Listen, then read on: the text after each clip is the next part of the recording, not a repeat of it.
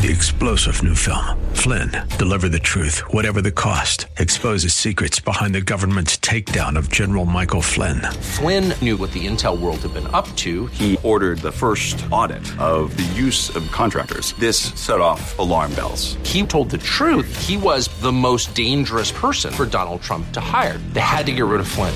Flynn, deliver the truth, whatever the cost. Available now. Watch it today. Go to salemnow.com. salemnow.com.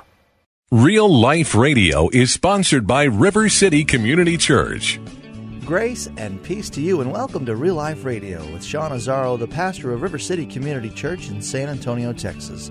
Now, this is a church that exists to help people just like you find the real life you were created for and then find it to the full. That's what Jesus said in John 10:10. And the Christian life is, above all, a supernatural experience. So what can we do to understand this life? A life so radically different than what we're accustomed. How do we move beyond what is touched and seen to the reality of God's Spirit inside of us? We're starting a new series called The Spirit-Filled Life. Today's message is called The Infilling. It's time for Real Life Radio. There's something that we talk about in church circles a lot, and I think it's something very important, and it's called cultural relevance. Cultural relevance is the idea that we have to be relevant. What we say as the church, what we say as people, has to be relevant to the world that we're wanting to minister to. It's just the way it is. We have to be relevant. What good does it do if we're answering questions nobody's asking?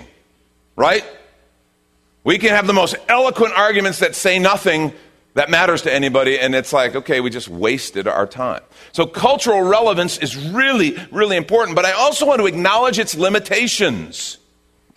Because think about what we're trying to do in the context of the Christian church, in the context of our faith, in the context of what we're about to talk about. How in the world do I make the supernatural relevant to a natural world? How do you do that? How do we make the supernatural something that is very real and tangible, but yet not visible, and you can't experience it with your physical senses? How do you make that relevant to a natural world? See, that's what, in John chapter 3, Jesus was trying to do. Remember Nicodemus? That's what the worship team just read to us, that passage in John 3. Nicodemus came to Jesus, and he came at night, because Jesus was kind of a radical in the religious institution's mind, but Nicodemus, who was a religious leader, was curious. And he was a seeker, he was hungry, and he wanted to know. And so he comes to Jesus. And the first thing Jesus says to him, yeah, if you want the kingdom, you got to be born again. Nicodemus responded, oh, well, thank you, that makes a lot of sense. I appreciate that, I'll go do that. Yeah, if you know the passage, you know that's not what he said. He said what you or I would say. Well, what are you talking about? How can you be born again? Can I go back to my mother's womb and do it over? What are you talking about? And that's where the passage that we just read came from. Let me just briefly look at it again with you. Jesus said, unless one is born of water and the Spirit, he can't enter the kingdom. That which is born of the flesh is flesh. Which is born of the Spirit is spirit. Don't marvel that I said you must be born again. The wind blows where it wishes. You hear it sound, but you don't know where it comes from or where it goes. So it is with everyone who's born of the Spirit. And that word, Spirit, is a very interesting word. And Jesus' illustration of wind is very interesting because it's the exact same word in the Greek. Pneuma. The Spirit. The wind. Do you know it's also the word for breath? The Spirit. The wind. And the breath. When Jesus is asked to explain the supernatural to a man who lives in a natural world, a man who asks a very natural question, how can I be born again? He uses the picture of the wind. And I think there's a lot we can learn from that. I got a brief video I want you to take a look at. Take a look.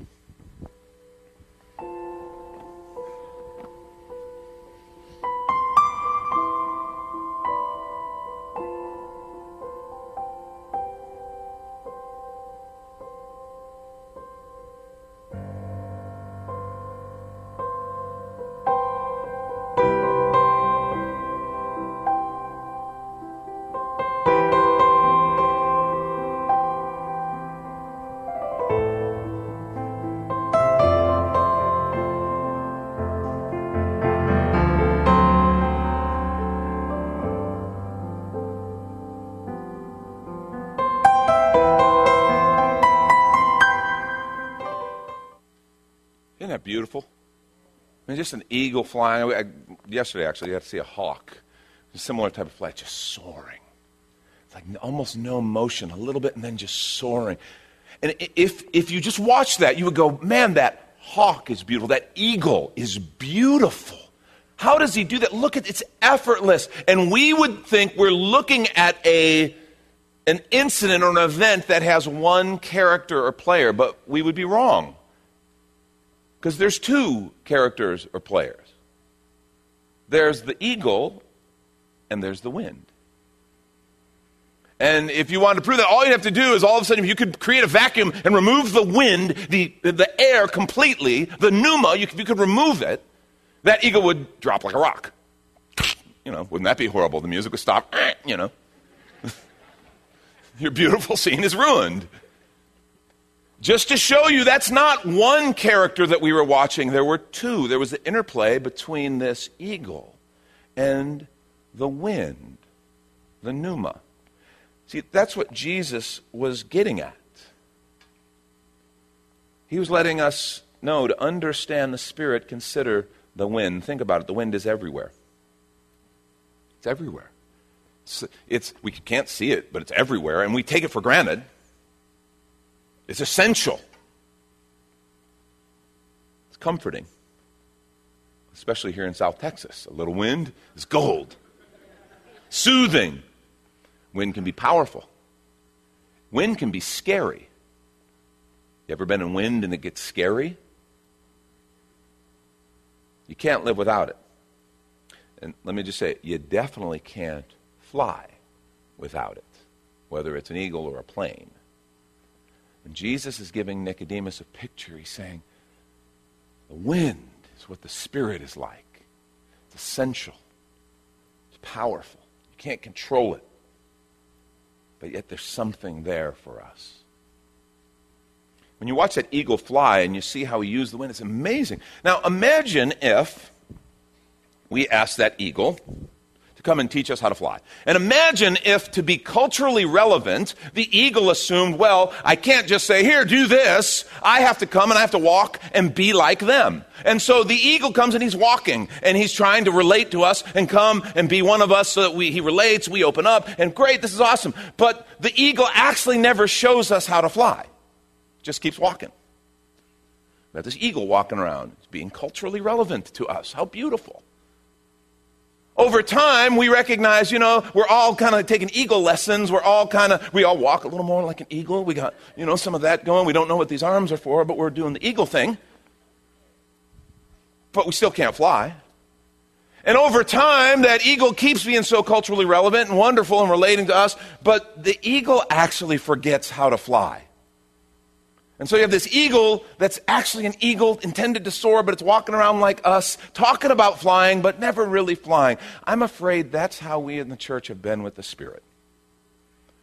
I'm afraid, and sometimes it's this desire to be culturally relevant, sometimes it's other things. I'm afraid we've forgotten in many ways that we're supposed to soar. That we are filled with the Spirit of God, and we're supposed to fly. And to be culturally relevant to the culture around us, we've wanted to say, no, look, we're just like you. Don't worry, it's not weird. Let me just tell you, to people who can't fly, flying is weird. To people who don't know how to soar in the Spirit, soaring in the Spirit can seem weird. But our attempt to fit in and, look, we're just like you. I'm afraid we've forgotten in many ways how to fly. How to soar in the Spirit, how to be filled with the Spirit of God. Jesus, one of the final things he said right before he was ascended, Acts chapter 1, beginning at verse 4, and it's interesting, he says, while staying with them, he ordered them not to depart, ordered them. Okay, this is serious. He ordered them not to depart from Jerusalem, but to wait for the promise of the Father, which he said, you heard from me. For John baptized with water, but you will be baptized. That's the Greek word baptizo, means to be immersed. You will be baptized with the Holy Spirit not many days from now. And now listen to verse 6. I find this interesting. He said, when they'd come together, they asked him, Lord, will you at this time restore the kingdom of Israel? He said to them, it's not for you to know times or seasons that the Father has fixed by his own authority. And look what he goes back to. But you will receive power when the Holy Spirit has come upon you. And you will be my witnesses in Jerusalem, in Judea, Samaria, and to the ends of the earth. It's fascinating. He says, you heard from me. You're going to be baptized with the Spirit. You're going to be endued with power. And their question is, Lord, is this the time when you're going to restore the kingdom of Israel? Do you realize Jesus tells them, here's what they want to know, and Jesus says, but here's what you need to know. What they want to know is about what's going to happen in the future. Do you know how obsessed we get? We get wrapped around the wheel about all the wrong kind of things. We get all obsessed about what's going to happen, what's the future. We did a series one time called Apocalypse Now on the book of Revelation. Oh, people were coming. Ooh, they were all aflutter. Because everybody wants to know.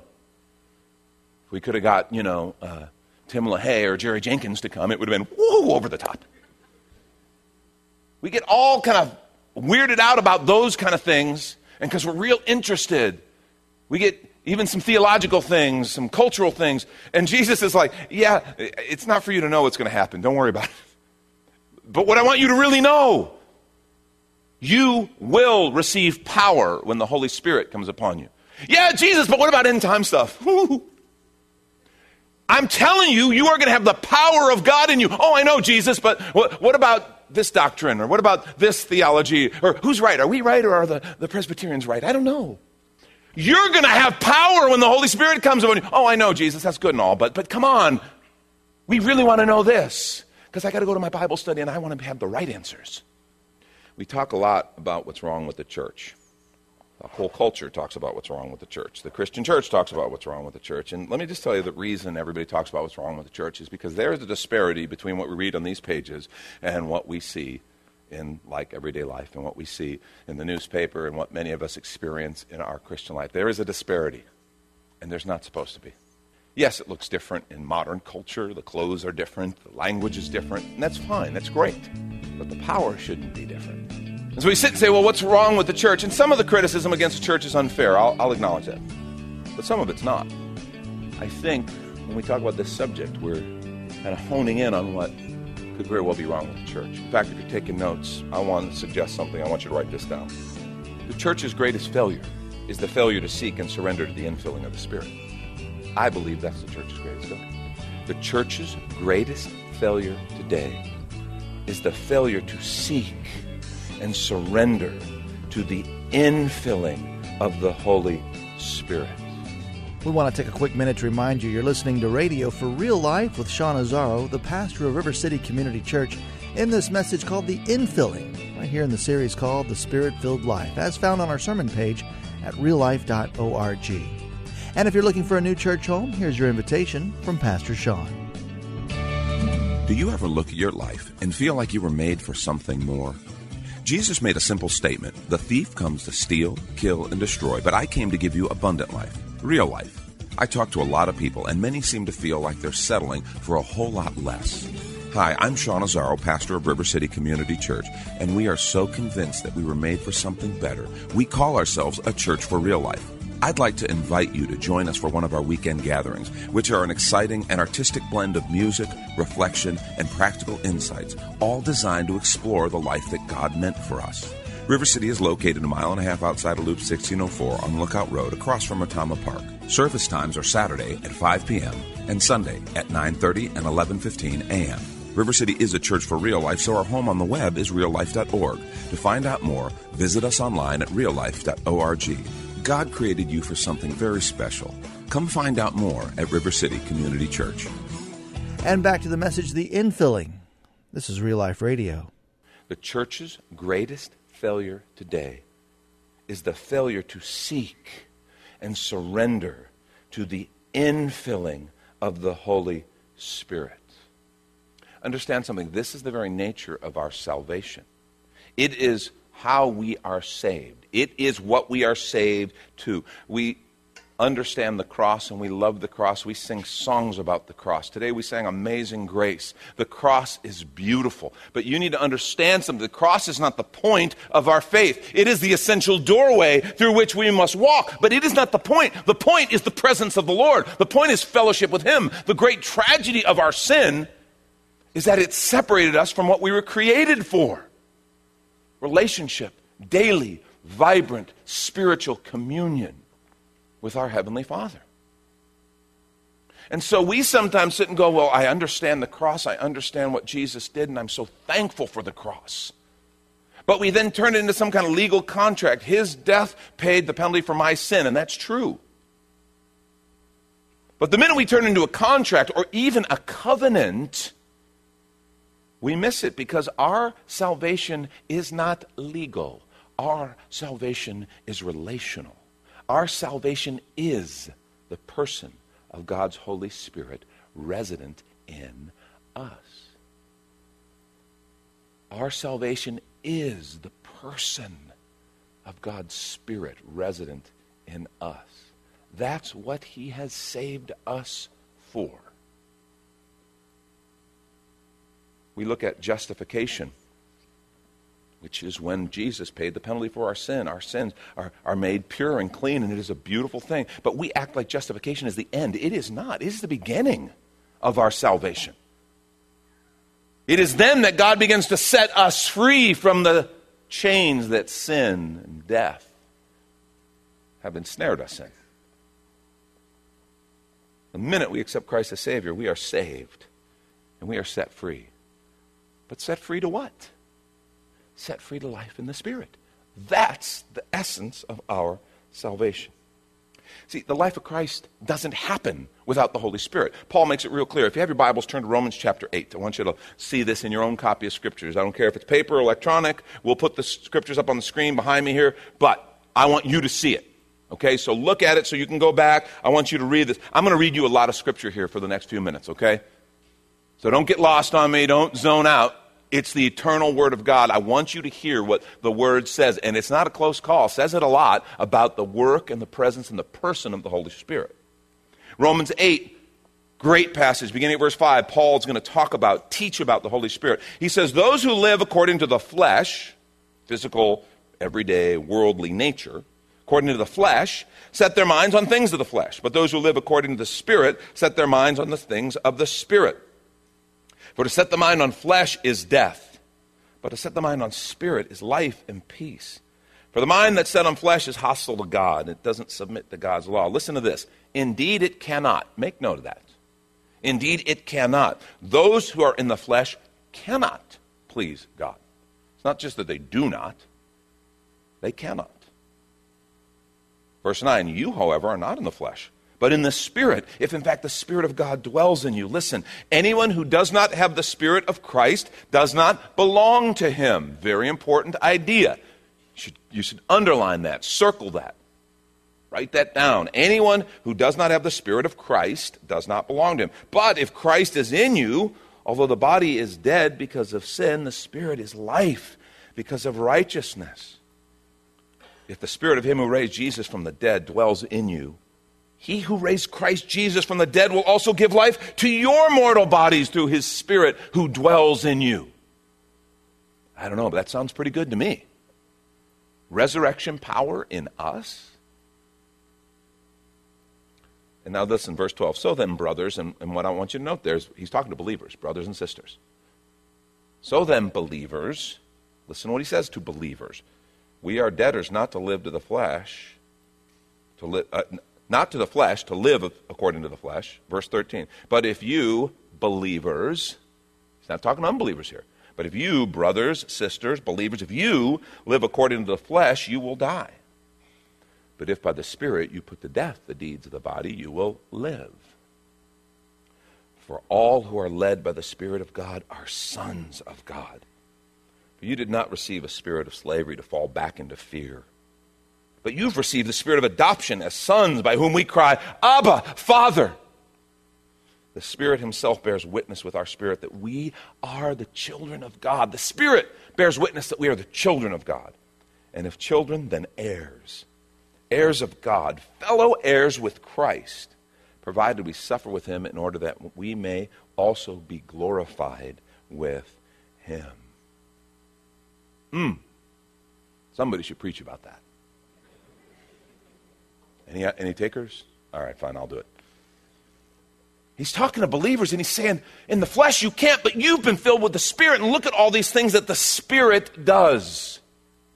why our greatest failure is the failure to seek and surrender to the infilling of the Spirit. A few things he says about the Spirit. Let me outline some of those real quickly. First, the infilling assures us of who we are in Christ. The infilling assures us of who we are in Christ. We talk about the assurance of the believers, and we get into systematic theology and the theology of Calvinism and all these things. And I want to say there's been some real damage done in the name of that doctrine, because it has it's pushed us to this idea of contractual. Well, I said a prayer, I received Jesus, I was sincere, so I'm done. If you think that, you are absolutely wrong. You are not done. The whole point is it's a beginning.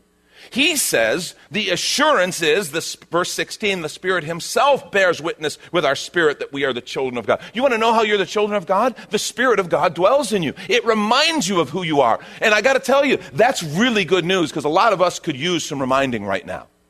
He says you are the children of God. You get a new nature. You're filled with His Spirit. You're different. You're in a new family now. You are the children of God. This isn't some just kind of romantic language, poetic, that maybe, hopefully one day that'll become true. No. If you're a follower of Jesus Christ, His Spirit resides in you. You are the child of God. That's just a done deal. He gives you a new name.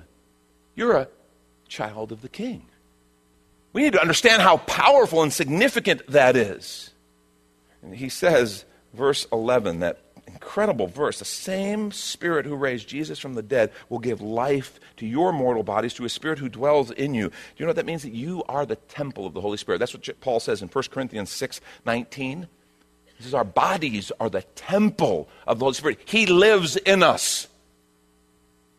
Jesus said something similar in John 14:16-17. I will ask the Father, He'll give you another helper to be with you forever, even the Spirit of truth, whom the world cannot receive, because it neither sees Him or knows Him. You know Him, for He dwells with you and, look, will be in you. That's an interesting phrase if you're wanting to understand kind of the nature of the infilling. Because He dwells with you, which was current right now, that's present to those disciples in John 14, the night that Jesus was betrayed. He dwells with you, but look what He says, He will be in you. What was He talking about? Pentecost. He's talking about what would happen after the day of Pentecost when the Holy Spirit came and they were all filled, and what would be forevermore. The infilling of the Holy Spirit. The infilling assures us of who we are in Christ, our nature, the infilling, our presence, the presence of Him in us. That's why this is such a big deal, and that's why the biggest problem with the church today is our failure to seek and surrender to the infilling of the Spirit. Second thing Paul assures us of, and this is really important, the infilling empowers us to live like Jesus. It empowers us. Remember what he said? He said the flesh can't do it. The flesh cannot. It's impossible. Okay, you can try in the flesh. I can try to be as Jesus-like as I want, but without the presence and power, it's not going to happen. But His presence in us gives us power. That's what Jesus said in Luke 24:49. He told them, behold, I'm sending the promise of my Father upon you, but stay in the city until you are clothed with what? With power from on high. That's one of the biggest challenges of the church today. That's one of the biggest grievances. That's one of our biggest struggles. We often live as though there is no power. And that's messed up, because it's not because of the Word. It's not because of the Spirit. It's because of our failure to seek and surrender to the infilling of the Holy Spirit. Paul talks about this power in Ephesians chapter 3. I'm going to read a few verses here and then I'll make some comments. He says, for this reason I bow my knees before the Father. This is verse 14, Ephesians 3:14-21. For this reason I bow my knees before the Father, from whom every family in heaven and earth is named, that according to the riches of His glory, which is a lot. Okay, He's God. He's got a lot of riches, a lot of glory. According to the riches of His glory, He may grant you to be strengthened with what? With power, through His Spirit in your inner being. Power to live like Jesus. Those who have the Spirit should be victorious. Those who have the Spirit should be overcoming. Those who are filled with the Spirit should manifest the presence and the power of Jesus. That's normal. To not is not normal by New Testament standards. Thank you, Pastor Sean Azzaro. You've been listening to Radio for Real Life. If you'd like to hear this full message, the infilling, it's available right now on demand when you find the sermons link at reallife.org. But of course, you're invited to visit and join us at River City Community Church, located on Lookout Road right behind Retama Park, with service times on Saturday nights at 5 and Sundays at 9:30 and 11:15. If you'd like to call the church, the number is 210-490-5262, as Radio for Real Life is a service of River City Community Church, and we hope you join us again next time for more Real Life.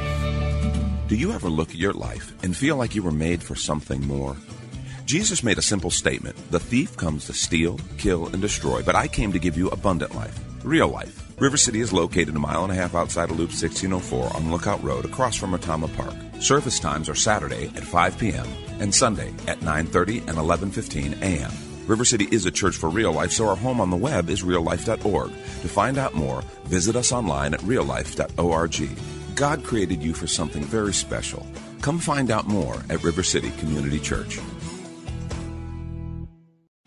3-star General Michael J. Flynn, head of the Pentagon Intelligence Agency, knew all the government's dirty secrets. He was one of the most respected generals in the military. Flynn knew what the intel world had been up to. He understood its funding. He ordered the first audit of the use of contractors. This set off alarm bells. The explosive new documentary, Flynn, Deliver the Truth, Whatever the Cost, uncovers the facts behind this scandal. Flynn told the truth. He was the most dangerous person for Donald Trump to hire. I find out the worst enemy that I'm going to face in my life is right here in America. They took my assessment and they wanted me to change it. And I was like, I'm not changing it. They had to get rid of Flynn. With in-depth interviews, archival footage, and never-before-seen personal records of the man behind the headlines. I just felt like I was drowning. Flynn, Deliver the Truth, Whatever the Cost. Available now. Watch it today. Go to salemnow.com. salemnow.com.